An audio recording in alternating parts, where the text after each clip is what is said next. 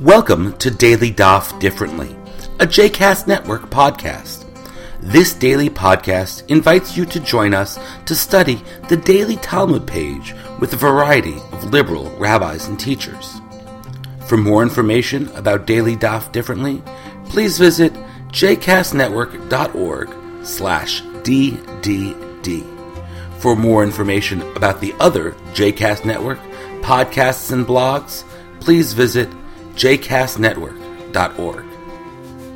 Hello and welcome once again to Daily Daf Differently. This is Jeremy Kalmanowski, and thank you for joining me to learn Tractate Shabbat, page 11. This is a really exciting page with all kinds of different stuff on it. I want to point out one thing at the beginning. We sometimes wonder how it is that the material gets ordered in the Talmud the way it does. Sometimes it's thematic. Sometimes it's just a group of sayings with no particular thematic connection, but they're all said by the same guy, or the same particular chain of transmission. So from the bottom of the last page through our page, we've got a series of statements that are all sort of interesting ethical maxims or exhortations or good ideas given by one chain of tradition, said by Rava bar Mechasya in the name of Rav, Chama bar Giora in the name of Rav. So this chain of Babylonian transmission, they tell us that people should live in new cities and not old cities because there's less developed sinning over the centuries, that in a city the synagogue should be the tallest building. He tells us in one beautiful saying that if all of the world's seas were ink, and if all the marshes were filled with quills, and if all of the heavens were parchment, and if all human beings were scribes, one could still not record all the wondrous work of government. It seems that they're quite amazed that governments and kings can keep societies ordered. And he's got some other teachings. On the back side of the page, on the bet side, Daf, there's an important theoretical issue. One's accustomed to all the distinctions between things which the rabbis regard as mandated by the Torah and things which they regard as mandated by their own legislation. Obviously, the rabbis added a lot of requirements of their own legislation. And they do place a great deal of emphasis on their own legislation, but they also will try to distinguish between the importance of the Torah and the importance of human contribution. And they say, for example, that they don't want to make, in general, a gezerah al gevei gezerah. In other words, you don't want to make an additional rabbinic fence around what was itself originally a fence. We like to have a fence around the Torah, a restriction to keep people from violations. But we understand also that it is counterproductive to keep making fences upon fences upon fences. There's a little midrash that Adam and Eve got into their problem.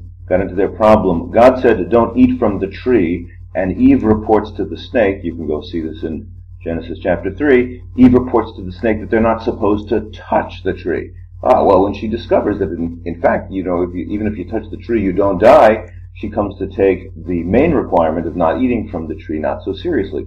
So, on our page, the rabbis analyze some of the prohibitions on carrying, which appear to be additional restrictions about things that were only prohibited by rabbinic decree to begin with, such as carrying in a Carmelit. The Carmelit, you remember, is the rabbinic zone, which is not fully Reshut HaRabim, the public zone, nor fully Reshut HaYachid.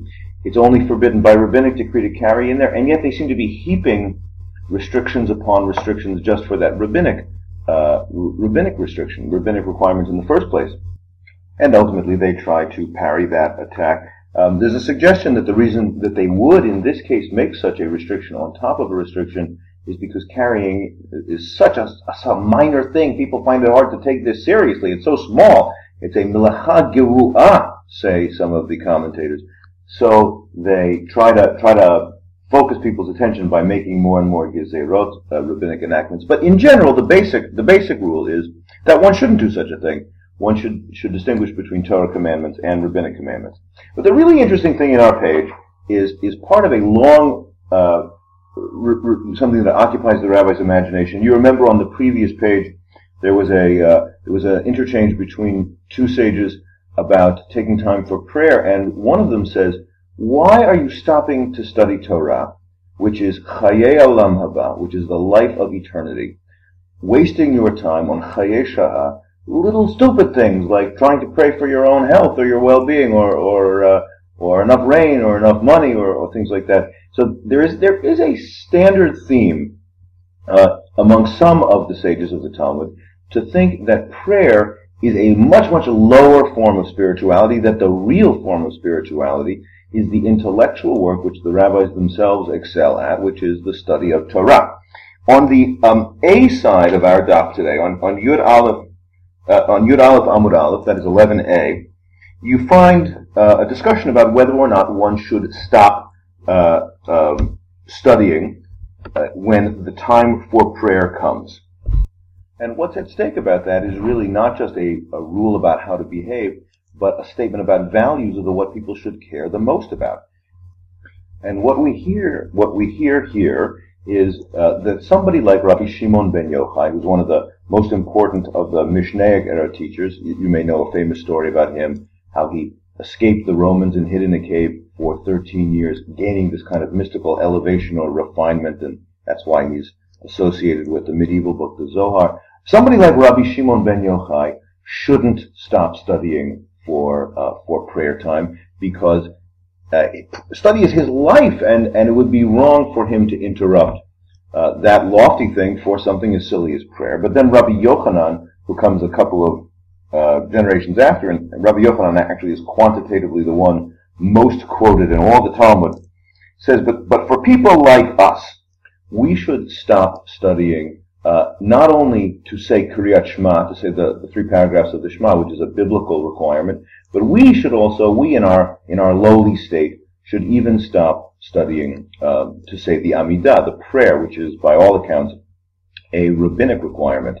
Rabbi Yochanan elsewhere in the Talmud says, Halavai sheyitpalel adam kol hayom kulav. Would that a person just prayed all day long. It appears, if we can assume that he is in fact the author of such a statement, that Rabbi Yochanan himself really elevated that kind of, really valued, very, very highly valorized that the act of prayer, that was a connection to God, at a level as high, or at least as high as study. But Rabbi Shimon ben Yochai is portrayed as not being in that way. Now, rabbinic literature, you have to know, is not just a book that somebody sat down and wrote. It's an edited collection of these teachings over many centuries. And in other rabbinic books, we are here studying the Babylonian Talmud, but there is also something called the Jerusalem Talmud, another version, another collection of rabbinic teachings on the Mishnah. The Babylonian Talmud is edited somewhere, finally edited somewhere in the 6th century. The Jerusalem Talmud, or Palestinian Talmud, somewhere in the 5th century.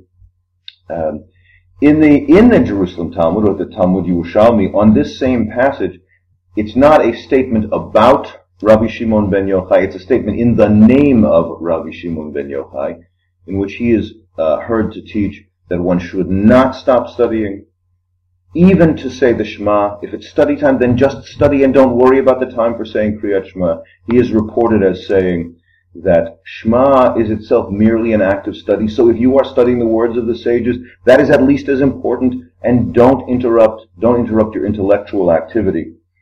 He over there in that passage in the Talmud Yerushalmi has this slightly misanthropic sort of statement about how people are not nearly as good as the Torah. He said, if I had been at Mount Sinai, I would have begged God to give everybody 2 mouths. 2 mouths, just one for just Torah study. So they don't do anything except talk about Torah with that one mouth, and use the other mouth for all the mundane things, including prayer.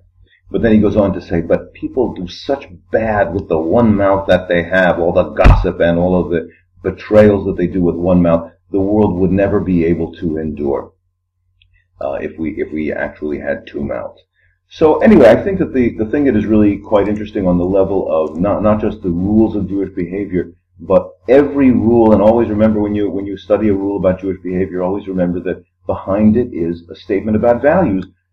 This passage is really an interesting contrast between those who say that the important thing above all is study, nothing but study the activities of the mind, and those who would find a greater balance with the activities of the heart and spirit as well.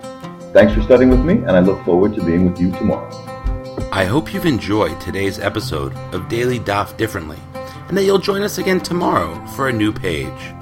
The music at the open and close of this episode is Ufros from the Epichorus album One Bead, available on Bandcamp, iTunes, and Spotify.